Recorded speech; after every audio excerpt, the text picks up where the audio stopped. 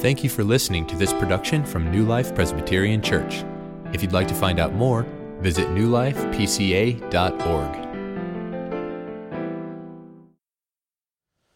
Several years ago, there were some people in California that erected this sign out on the interstate for all to see. And this sign was put up to demand from President Obama his birth certificate as a way of indicating where he was born. And some of you might remember this was a big kind of controversy years ago, maybe for some still is. I don't bring this to your attention to give my opinion on this. I bring this to your attention to highlight something that we don't think about perhaps very often, and that is the importance of knowing our place of birth. Place of birth is a significant detail in all of our lives. You need to know your place of birth if you want to apply for a job, if you want to get insurance coverage, if you want to vote, if you want to gain entrance into a university. There are probably many things about your early childhood that you've forgotten, but one thing you know where you were born. We know our place of birth. And there's a reason why our place of birth is so important and why we need to have that information available. It's because our place of birth uniquely distinguishes us from others. Place of birth is an important identifying detail about us. Our place of birth reveals something distinctive about us. It's possible that there are other Bob O'Bannons in the world, but I am the Bob O'Bannon who was born in Muncie, Indiana.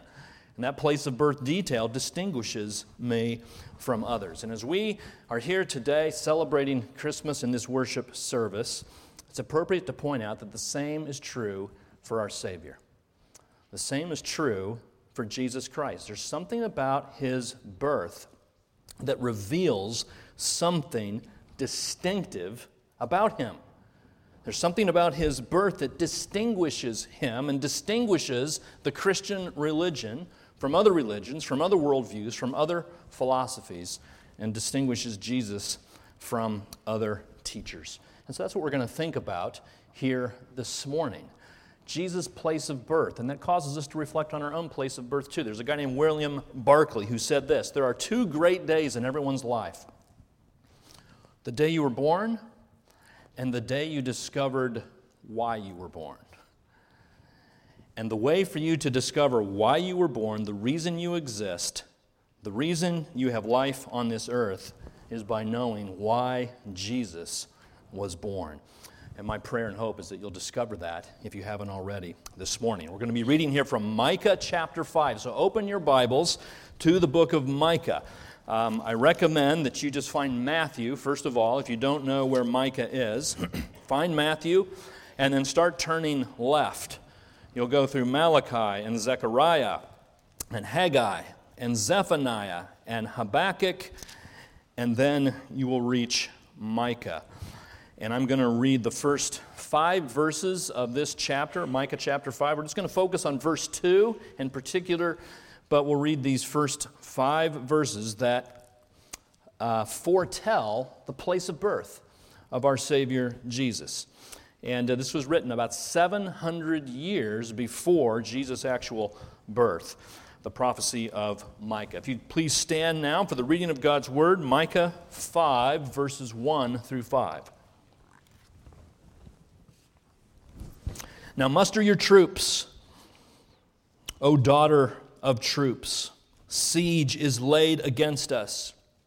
With a rod they strike the judge of Israel on the cheek. But you, O Bethlehem Ephrathah, who are too little to be among the clans of Judah, from you shall come forth for me one who is to be ruler in Israel, whose origin is from old, from ancient days. Therefore he shall give them up until the time when she who is in labor has given birth. Then the rest of his brothers shall return to the people of Israel. And he shall stand and shepherd his flock in the strength of the Lord, in the majesty of the name of the Lord his God. And they shall dwell secure. For now he shall be great to the ends of the earth, and he shall be their peace. Lord, would you please open eyes and soften hearts, deliver your truth to us that we would be transformed and brought close to the Christ child today. In Jesus' name we pray. Amen. You may be seated. Three things we're going to discover here from this passage in Micah chapter 5. We're going to think here about what this tells us about Christmas. We're going to learn here that Christmas is about a prophecy, and Christmas is about a place, and Christmas is about a person. All right? So first of all, we're thinking about Christmas being about a prophecy. Now, I've mentioned this is Micah. Micah is a prophet that we might not know a whole lot about. We actually don't know much about his background, but we do know that prophets in the Old Testament were individuals called most often to call the people of God to repentance.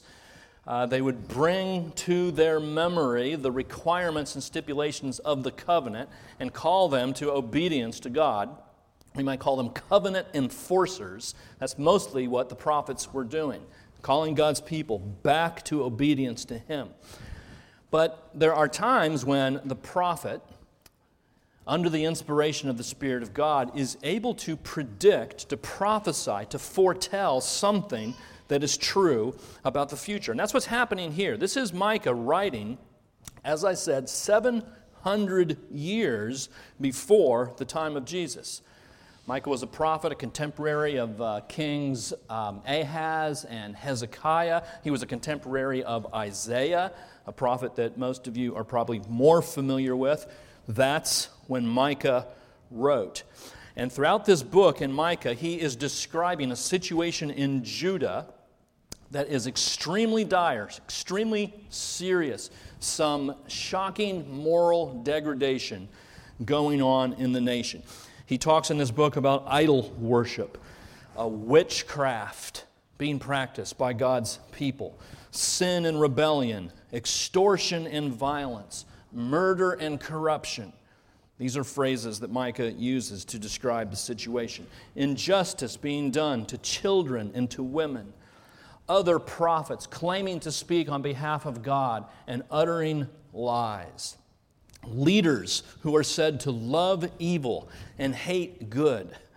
That's the situation. That's the moral climate that Micah describes for us in this book. And so Micah says, because of this, Judah, God's people, judgment is coming.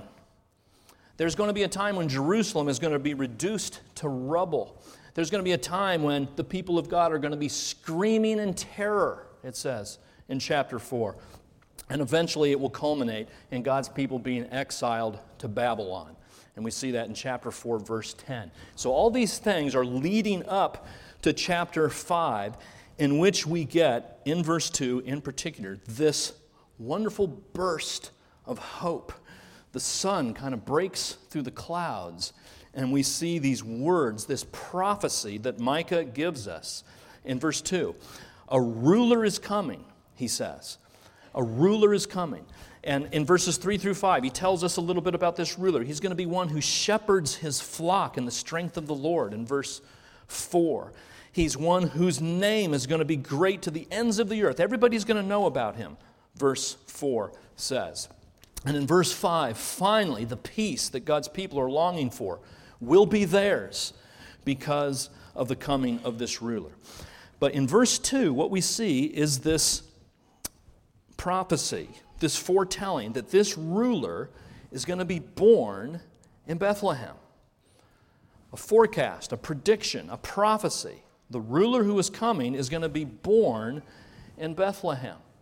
Again, 700 years before. Now, Ashley came up and read from Matthew. She didn't make a mistake. I asked her to change that. I know your bulletin says Luke, but she read from Matthew because in Matthew chapter 2, it says this. I just want to show this to you again. 700 years after Micah wrote, we read this. After Jesus was born in Bethlehem of Judea in the days of Herod the king, behold, wise men from the east came to Jerusalem, saying, where is he who has been born king of the Jews? For we saw his star when it rose and have come to worship him. When Herod the king heard this, he was troubled, and all Jerusalem with him. And assembling all the chief priests and scribes of the people, he inquired of them where the Christ was to be born. And they told him, in Bethlehem of Judea, for so it is written by the prophet. And then he goes on and he quotes the passage that I just read you. So here's what's happening. Herod, he sees that Jesus is born in Bethlehem, and he goes to the religious leaders of the day, and he says, who is this? When is this Messiah supposed to be born? What's going on here? You know, he's threatened by this new king coming in, and the religious leaders say, Herod, I just want you to see, this was written about 7 centuries ago. The prophet said it was going to happen, and what you are seeing unfolding before your eyes is the fulfillment of prophecy. What God said was going to happen is happening. Jesus Christ is born in Bethlehem. The future has been predicted. A prophecy has come true. Friends, do you know how hard it is to predict the future? To tell what's going to happen even a few days from now, much less 700 years in the future? I mean, we all know the frustration of looking at a weather forecast and having it wrong half the time. But there are a number of other examples of bad predictions. Here's Western Union International in a memo. The telephone has too many shortcomings to be seriously considered as a means of communication. President of Michigan Savings Bank, the horse is here to stay, but the automobile is only a novelty, a fad. 20th Century Fox, movie producer, television won't last because people will soon get tired of staring at a plywood box every night. It'll be gone by June, Variety magazine in 1955 said of rock and roll music. Some very bad predictions. It's very hard to tell the future. It's very difficult to tell what's going to happen. And you are all in the same position. We're all in the same position, aren't we? We're wondering, what does our future hold? What is it going to be like? Am I going to be employed? Am I going to be married? Am I going to be sick? What is in my future? And a lot of us live in a certain amount of fear because we don't know what the future holds. What Christmas tells us, Christmas is about a prophecy. Christmas is about a God who knows the future because He's decreed the future. He's planned the future. The future is safely in His hands. And your future, friends, is safely in His hands. He's not walking about in the dark wondering what's going to happen. He knows what's happening, and that's what this prophecy tells us, this wonderful truth that God would be able to predict this and it would happen just as He said it would. And this is an important thing to consider, particularly if you're one who's not a Christian, maybe, and you're trying to figure out what you believe. One of the ways in Micah's time that people worked this out, who was a true God and who was a false God, one of the ways that question was answered is by inquiring as to which gods could tell the future. And so Isaiah said this, again, a contemporary of Micah. Here's what Isaiah says in response to the false gods and the idols that the people of God were worshiping at the time. Isaiah here speaking on behalf of God, he says, this is God speaking, set forth your case, speaking to idols, false religions. Come on, bring your case, says the Lord. Bring your proofs, says the King of Jacob. Let them bring them. Tell us what's going to happen in the future. Tell us the former things, what they are, that we may consider them, or declare to us the things to come. Tell us what's to come hereafter, that we may know that you are God's. That's one of the ways people would know. You tell me the future, and I'll start thinking that your claim to divinity is true. I want to suggest to you that this is one of the things that distinguishes the God of the Bible, the Christian God, from all others. We have a God who knows the future and has predicted it. And this is what Isaiah goes on to say. I am God, there is no other. I'm God, there's none like me. I'm not like the other gods that are worshipped in this world. I'm different. And one of the ways I'm different is I declare the end from the beginning and from ancient times, things not yet to come. Friends, this ought to get your attention. If you're not a Christian, you're trying to figure out, I don't know, there's so many religions, there's so many different worldviews. Is Allah the true God? Is Buddha the true God? Who do I worship? They all seem to have these different claims. They all seem basically the same. Isn't it true that all roads go to heaven? We're all worshiping basically the same God. Isn't that true? No, that's not true. And one of the ways the God of the Bible is distinguished is that he declares the things not yet done. That ought to get your attention, friends. You ought to think, who is this God who can prophesy and tell the future? This is not just a God. This is the one true God. And he demands your allegiance and demands your worship. Christmas is about a prophecy. But Christmas is also about a place. Okay, that kind of goes without saying. We're talking about Bethlehem here. That's the place. Christmas is also about the little town of Bethlehem, located about 5 miles southwest of Jerusalem. This is the map kind of showing you where Bethlehem is located in the region. And Bethlehem does exist today. This is a fairly recent picture of the town of Bethlehem. The Church of Nativity was constructed in the 6th century and still exists today, as I understand it, and attracts many visitors. So a lot of people travel to Bethlehem. I haven't been there myself. Maybe some of you have. But that's what it looks like. I'm sure very different than what it looked like 2,000 years ago. But if you look back to verse 2, you'll see that what Micah makes note of here when he speaks of Bethlehem, by the way, that Ephrathah, there are actually 2 towns called Bethlehem in Israel, and so we believe that Ephrathah there is just simply a way of distinguishing Bethlehem that's south of Jerusalem, where Jesus was born, from another Bethlehem that existed in the northern part of the nation.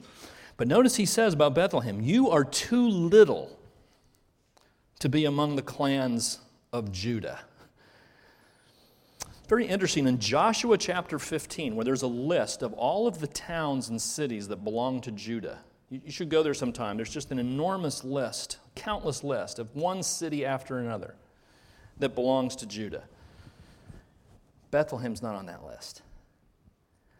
That's what Mike is talking about. Bethlehem is so small, so tiny, so insignificant, didn't make the cut in Joshua's list in chapter 15. Something extraordinary here about the place in which Jesus is born. Wouldn't it seem, if you were going to do this, if you were going to plan a way for the Christ child to come into the world, would you have chosen Bethlehem? Wouldn't it make better sense if God chose Jerusalem or Rome? Or if this were to happen today, maybe New York City or Dubai or Paris or Beijing, some world-changing city? Wouldn't that be the place you would expect God to make his grand entrance? But that's not what God does. Here's another distinguishing mark. This is what separates God from other gods. He does things in a way that seems upside down to us. I think that if Christ were to be born into this world today, he might be born in a place like Muncie. Oh, little town of Muncie. He'd be born in some place that you just would never guess it. Nobody would have guessed Bethlehem. Why Bethlehem? Again, this is showing us the Christian God is different. The Christian God isn't like other gods. The Christian God is a God who's revealed in weakness, a God who comes to little places and little people. That the Christian God is one who brings greatness out of nothing. He bypasses the centers of worldly power. He takes nobodies and turns them into somebodies. One thing I can tell you, friends, is that if you want to be used by God, there is one thing that God wants you to give to him. There's one thing that he wants you to offer up into his hands. And it's not your good deeds and all of your efforts and all of your gifts and talents. Most fundamentally, what God wants you to offer him is your weakness, your smallness, your humility, your expression of total dependence upon him. Friends, we don't like being made weak, do we? We don't like our weakness to be revealed. It's painful. It's humiliating. But it's in weakness that God works. The only way he's going to be able to use you is if you allow him to do it through your weakness. 1 Corinthians 1 says this, not many of you were wise according to worldly standards. Not many were powerful. Not many were of noble birth. You guys weren't strong and noteworthy in the world's eyes.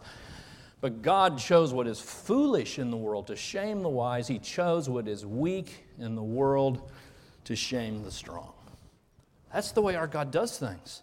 That's what makes him different. He's not like every other God. And this is revealed most profoundly, most fundamentally in the gospel, right? Or in the cross. Philippians 2, Jesus, he takes the form of a servant. It says he made himself nothing. Took the form of a servant, became obedient to death, even death on a cross. And what God did is he exalted him to the highest place so that every knee would bow and declare that Jesus Christ is Lord. Through the weakness that Jesus took on, he was exalted. And we're seeing that here in this place that is so central to Christmas, a small, tiny, insignificant place. But it's not only the smallness of Bethlehem that is interesting. Bethlehem actually had something of a tragic past. If you look to see where Bethlehem is mentioned and other events that took place in Bethlehem, you'll find actually a lot of sorrow. Judges chapter 19, do you remember? It's one of the most shocking stories in all the Bible. This concubine is abused, murdered, and cut up into pieces, and then sent out over all Israel. It's just astonishing. We find out she was from Bethlehem. Rachel, the very first time we see Bethlehem mentioned in the Bible is Genesis 35, and it's a story of how Rachel died and was buried there. That's the first thing we learn about Bethlehem. It's a place where there was a burial plot. And of course, in the gospel, as Jesus is born in Bethlehem, we see Herod is filled with wrath and hostility and orders the murder of a number of young children because of something that happened in Bethlehem. Bethlehem, in many respects, is a place of sorrow. It's a place of tragedy. And this is the place where God chooses to bring about the very first Christmas. Doesn't that challenge our stereotypical understandings of what Christmas is about? I mean, Christmas is a joyful time. Christmas is a happy time. But it's not joyful and happy for everybody. And there's this kind of assumption that Christmas is only for the perfect people, only for the happy people, only for the people who don't have any problems, only for those living in the Norman Rockwell paintings, where everything is in order, everything is in place, there's no worries, there's no fears. And sometimes we think, that's what Christmas is for, but Christmas isn't for me, because that's not my life. But as we look at the place that is central to Christmas, I think that assumption has to be turned upside down. Christmas is actually for those who hate it most. That's a headline from a blog by a guy named Matt Redmond. Christmas is for those who hate it most. I just want to read just a brief excerpt from this that captures the weakness of Christmas. He says, Christmas is for those daughters whose fathers never told them they were beautiful. Christmas is for those who go to wing night alone. Christmas is for those whose lives have been wrecked by cancer, and the thought of another Christmas seems like an impossible dream. Christmas is for those who would be nothing but lonely if not for social media. Christmas is for those whose marriages are threatening to flip over the edge. Christmas is for prostitutes, adulterers, and porn stars who long for love in every wrong place. Christmas is for those who have squandered the family name and fortune.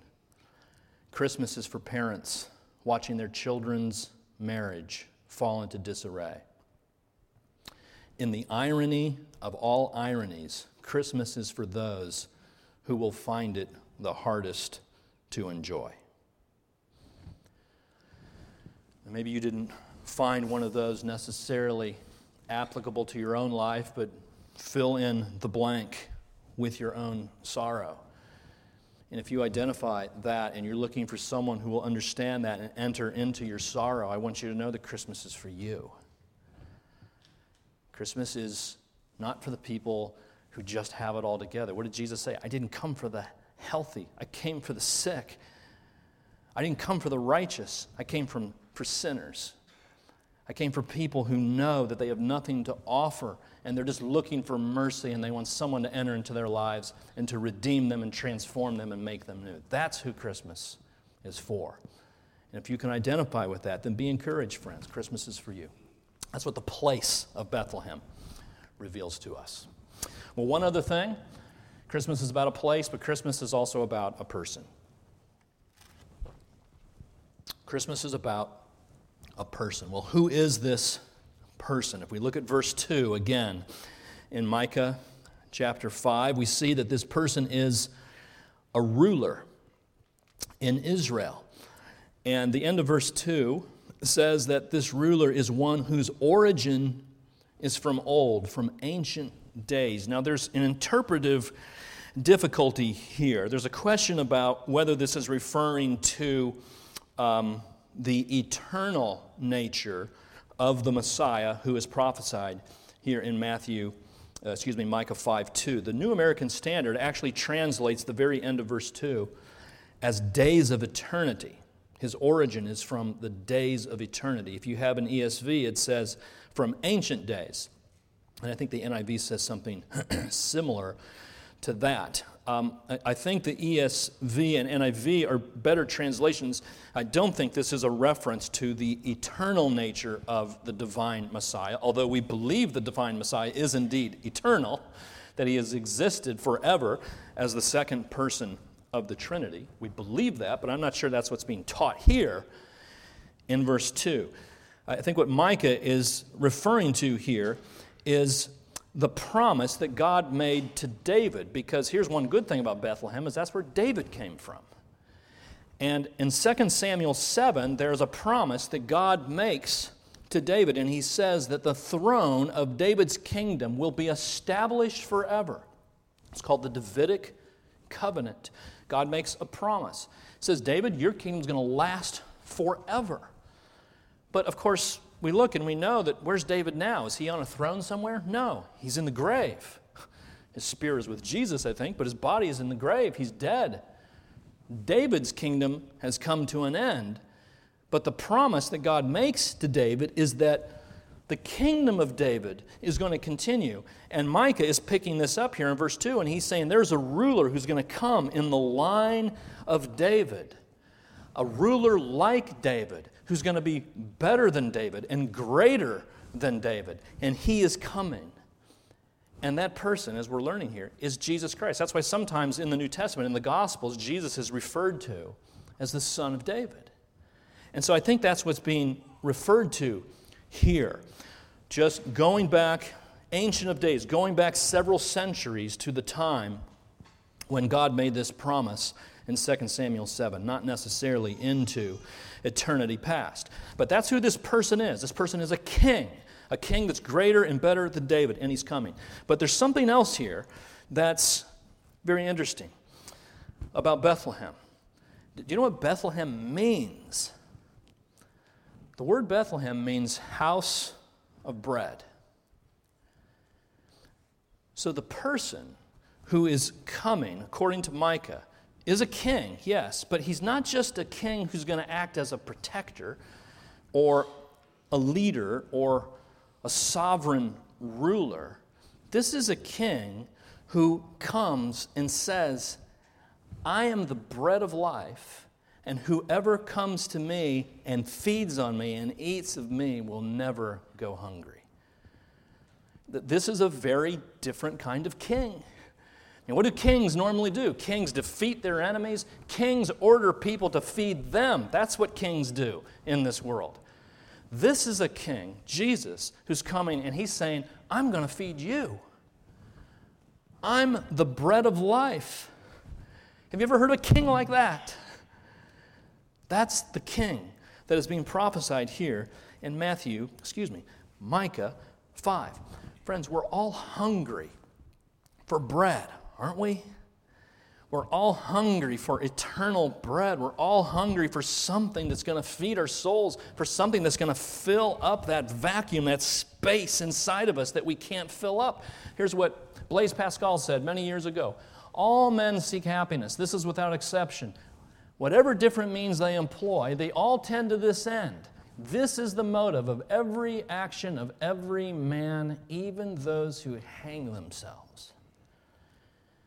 Everybody is driven, whether it's in your career or your effort to have a perfect family or a successful ministry or getting good grades or having the beautiful boyfriend or girlfriend. In all these cases, what we're trying to do is get our souls fed. You remember that cartoon? Remember Roadrunner? Remember the cartoon, The Roadrunner? And Wile E. Coyote? Remember Wile E. Coyote always chasing the Roadrunner? And can never catch him. You know, he gets right there and you figure this is it, but the Roadrunner eludes his grasp, and every time Wile E. Coyote goes right back to the drawing board and tries again. Tries something else. Maybe this will work. Always chasing, never catching. Is that you? You're always chasing. You're never catching. Because you're chasing the wrong things. What Jesus says, what we learn about the person that Christmas is about, is that Jesus comes and says, I'm the bread of life. I'll feed you. I'll care for you. Do you want that bread of life? Do you want Him? Here's what Jesus says, just a few verses after He talks about Himself being the bread of life. He says this, "This is the will of my Father, that everyone who looks on the Son and believes in Him should have eternal life, and I will raise him up on the last day." The reason you were born, friends, is so that you would believe that and have relationship with your Creator and your Maker. And you can do that. If you're not a Christian, you can do that by just simply looking to that verse and looking to Jesus and believing on Him and trusting in this promise that eternal life will be given to you through faith alone, and that one day you'll be raised up when Jesus comes again.